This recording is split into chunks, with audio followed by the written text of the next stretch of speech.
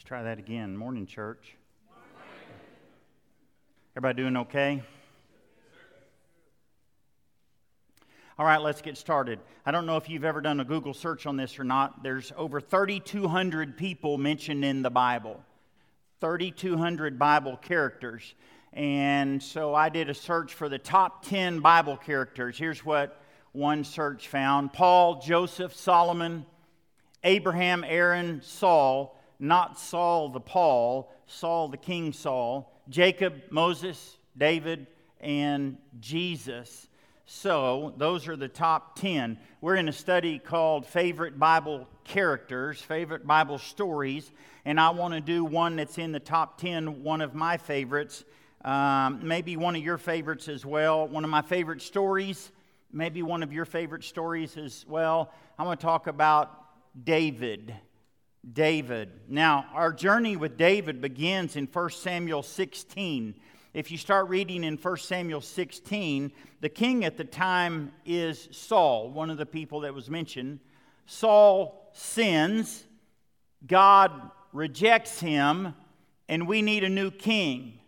And so, somewhat shockingly, God chooses David. I say shockingly because David's just a boy. Just a teenage boy. And so Samuel, the prophet, does what God says, and he goes to the house of Jesse to see all of Jesse's sons. And Eliab and Abinadab and Shammah and the other 7 sons are paraded in front of Samuel, and each of those gets the rejection nod. Here's what we read. When they arrived, Samuel saw Eliab and thought, "Surely the Lord's anointed stands here before the Lord." But the Lord said to Samuel, "Do not consider his appearance or his height, for I've rejected him. The Lord does not look at the things man looks at.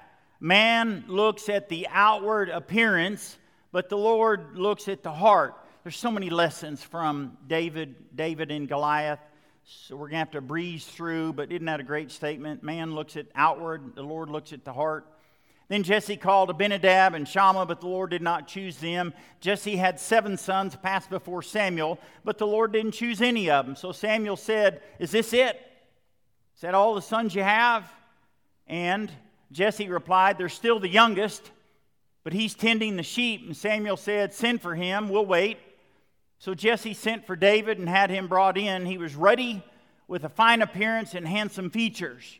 Now, last week, Thurman, I appreciate Thurman filling in. Thurman said, "Put yourself in this story." So I put myself in this story in fine appearance and handsome features. Isn't that how that works? Yeah. I mean, sometimes you're reading through the Bible and you read a story and you're like, I can fit right in here. Come on, it's Father's Day. Just give me a...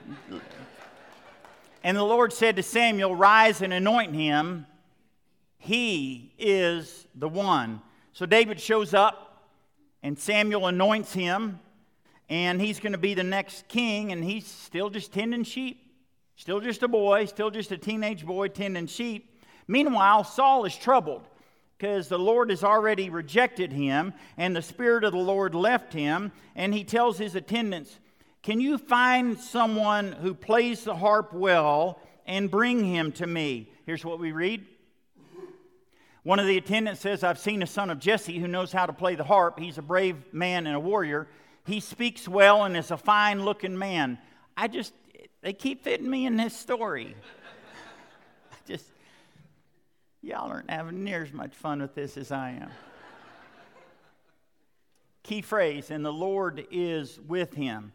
So Saul sends for David, and David plays the harp to soothe his soul, and Saul likes him, and Saul wants him to become one of his armor bearers, and David remains in service to the king. And then we flip the page from 1 Samuel 16 to 17, and we flip the page in history. Enter a giant named Goliath from Gath. And this is one of my favorite stories. This must have been a very moving scene. I see it as a very moving scene. I mean, my adrenaline gets pumping just starting to talk about this scene. This event in history takes place in the valley of Elah. Here's what we read. Saul and the Israelites assembled and camped in the valley of Elah and drew up their battle line to meet the Philistines. The Philistines occupied one hill, and the Israelites occupied the other hill, with the valley of Elah between them. So for 40 days, the Israelites would gather their forces. And if this is the valley of Elah, the Israelites would line up on this side, form up the line for battle, shout their battle cry. And for the same 40 days, the Philistines would line up on this side of the valley of Elah. And they would shout their battle cry. And they would line up for war. And for 40 days, a champion named Goliath from Gath would come out and echo his challenge. Goliath stood and shouted to the ranks of Israel, "Why do you come out and line up for battle? Choose a man and have him come down to me. If he's able to fight and kill me, we will become your subjects. But if I overcome him and kill him, you will become our subjects. This day I defy the ranks of Israel." This giant, depending on what commentary you read, was between 9 and maybe 11 feet tall. He's huge. His armor alone weighed over 100 pounds. His spear alone probably weighed 15 pounds. That stuff alone probably weighed way more than David as a teenage boy. And for 40 days, whenever the Israelites would see this giant, they would run in fear. And for 40 days, every morning and every night, 80 times, they went through the motions of war. Maybe that describes you today. Maybe you're just going through the motions. Going through the motions of church, going through the motions of Christianity, going through the motions of following God, going through the motions of life, just going through the motions. The Bible says for 40 days, the Israelites were terrified. And for 40 days, the Philistines said, "You can't win." And for 40 days, the Israelites said, "We can't win." And for 40 days, Goliath said, "You can't win." And for 40 days, King Saul said, "We can't win." For 40 days, twice a day, 80 times, they went through the motions of war. Now, back to Jesse and his boys. His 3 oldest boys were in that Israelite army, Eliab, Abinadab, and Shammah. And they needed some food, so Jesse called David in from tending sheep and said, "You need to take some food to your brothers." And David loaded up the supplies, and he reached camp just in time to see the men assemble for battle and listen to their battle cry and listen to Goliath and watch these grown men run in fear as they went through the motions of war. And then in 1 Samuel 17:26, I think the first recorded words of David in the Bible, he said, "What will be done for the man who kills this Philistine and removes this disgrace from Israel?" Pretty strong words for a man. Very strong words for a teenage boy. Here's what he's told in 1 Samuel 17. The king will give great wealth, daughter in marriage, exempt from taxes. David said, "I'm in." He's ready to take on this giant. He's ready to fight this giant. He's ready to remove this disgrace. Here's the deal. When you decide to fight for the Lord, Age doesn't matter. Gender doesn't matter. Height doesn't matter. Skin color doesn't matter. Having a college degree doesn't matter. Where you were born doesn't matter. Appearance doesn't matter. When you decide to fight for the Lord will choose you. I've got some questions. What kind of king would allow a boy to fight a man's battle? What kind of brothers would allow their baby brother to fight this battle? What kind of army of men would allow this boy to go out before this giant? What kind of teenage boy would say, I'll go fight him? What kind of soldier would go to war without a coat of armor? What army of God would go through the motions of war and run in fear? Wow. If you haven't read, here's the rest of the story. David's oldest brother, Eliab, he's just mad that David shows up. What are you doing here? Maybe you can relate to that. What are you doing here? Saul learns that someone's willing to fight, and he sends for David. For whatever reason, he's going to let David go fight this fight. He tries to dress him in the king's armor, but it's too big. David goes to war. David goes to war with no armor, with his bare hands, with a slingshot, and with 5 smooth stones he grabs along the way, and he approaches Goliath. Here's what we read. David said to the Philistine, you come against me with sword and spear and javelin. I come against you in the name of the Lord Almighty, the God of the armies of Israel, whom you have defied.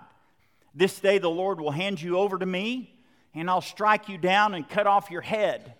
Today I'll give the carcasses of the Philistine army to the birds of the air and the beasts of the earth, and the world will know that there is a God in Israel. All those gathered here will know that it is not by sword or spear that the Lord saves, for the battle is the Lord's, and He will give all of you into our hands. Wow. You kind of wonder what Goliath's response was, but you can read it. He's like, am I a dog that you're going to throw sticks at me? What are you doing sending this boy? I just wonder if he's thinking the way David comes out. You know, when you get to the end of the Sermon on the Mount, it says the people listened because Jesus spoke as one who had authority. I'm kind of wonder if Goliath is thinking, the way this kid just talked, he kind of has some authority. But he probably wasn't intimidated by David. David and Goliath both run towards each other, and you know, David reaches into his bag and he slings. It lands in the forehead. Goliath goes to the ground, and David runs over and stands over this giant. This kid stands over this giant and takes the giant's sword. Who knows how much that weighs? And he takes the giant's own sword and cuts off his head and delivers that to King Saul. And he defeats Goliath, and the Israelites defeat the Philistines that day. So I've got some observations. We're talking about favorite Bible stories. So here's some observations. Number one, I want you to remember the focus of this story. This is not a story about David. This is not a story about Goliath. This is not a story about the Israelite army. This is not a story about the Philistines. This is a story about God and how great God is and what God can do when you put your faith in God and how God wants to work through us. Listen, folks, Moses had a staff, Samson had a jawbone, Rahab had a string, Mary had some ointment, Aaron had a rod, Dorcas had a needle, and David had a sling and some stones. And God has given each one of us some gift, some talent to be used for Him to give Him glory. Listen, David wasn't chosen because he was strong. He wasn't chosen because he was fine-looking or a brave man. He wasn't chosen because he was a musician. He wasn't chosen because he could speak well. David didn't defeat Goliath. He didn't defeat Goliath with a slingshot and a stone. He didn't defeat Goliath because he was a good shot. He didn't defeat Goliath because he had faith. David didn't defeat Goliath. God did. David was chosen because he was defending God and wanted to remove this disgrace. David was chosen because he had faith in God who would deliver him and give him victory. David was chosen because God saw his heart, because God looks at the inside and not the outside. And David answered that call. This is a story about God. Observation number two. I want you to remember the focus of David. This is a kid in a man's war. I mean, this isn't a schoolyard rumble. This isn't a barroom brawl. This is war. But I want you to remember his focus. David wants to remove this disgrace from Israel. This giant is making God's army, God's people, God look bad. Why? Because nobody's fighting. Everybody runs in fear. And David's focus was all about God. He's fighting for God. He's not fighting for David. He's not fighting for any personal agendas. He's not fighting because this is what he wants to get done. This fight, again, is not about David. It's not about the army of God. This fight's not about any personal agenda. This fight is about God, and his focus is on God. He says in 1 Samuel 17, "The Lord who delivered me from the paw of the lion and the paw of the bear will deliver me from the hand of the Philistine." All the Israelites could see, all the Israelite army could see was the giant. All David saw was God. That's where his focus was. Number 3, I want you to remember where your focus needs to be. Maybe you've been facing some giants this week. Maybe you fought some giants in your lifetime. Giants can be overwhelming. Whether those giants are bills or finances or money issues or relationships or people or addictions, all I know is it's easy to take your focus off God if your focus is on your giants. This story reminds me of the song we sing, "The battle belongs to the Lord." So why don't you ask the Lord to fight for you? That's where your focus needs to be. Listen, this giant kept coming back for 40 days, morning and evening, 80 times, which tells me our giants, your giants, are going to keep coming back.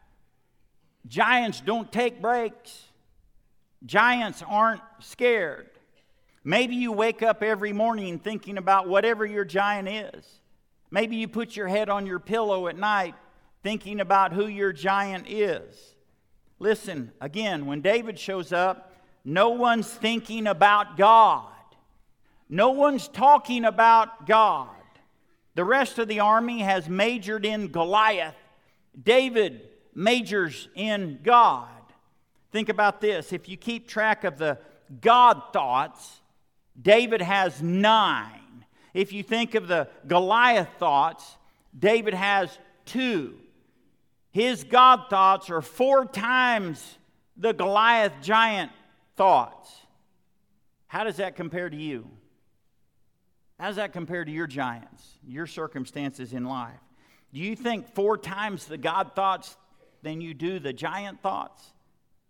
Listen, Goliath may have been the best thing that ever happened to David. Think about it. This giant catapulted David into leadership. This giant probably made David's faith even stronger. This giant was an opportunity for David to show who God was. Just like your giants. You can show people not your giants. Don't focus on your giants. Show people how God is defeating your giants. Let me give you 2 bonus observations. I wrote down to the Belton Church, you have fought some giants over the years. You've fought some giants in the last 100+ years. You've fought some giants in the last 20+ years. You've fought some giants in the last 7+ years. And I'm going to tell you, you have come out stronger because you're a very resilient church. So as we go through a transition, as I'm leaving and the next person comes, keep fighting those giants, the giants of change. Don't focus on the giants. Continue to focus on God, because the battle belongs to God, and that's where the emphasis needs to be. One more observation on this Father's Day. You know, to have a faith in God, David's faith didn't just show up on this day. No doubt Jesse has instilled a faith in him and taught him about God and raised him to believe in God. So, fathers, maybe the best way you can honor God is to instill in your children a strong faith. Use the circumstances of life to teach your children. Use the challenges of life to teach your children. Use the giants in life to teach your children about God. And their faith won't just show up one day. It will be instilled in them. I stand here today and I live here today because of the faith that my dad instilled in me. He raised me to believe in God, and he showed me God, and he taught me God, and he lived an example of what it means to live for God. So fathers, on this Father's Day, remember, David's faith didn't just show up. David's faith had been instilled. Let's pray.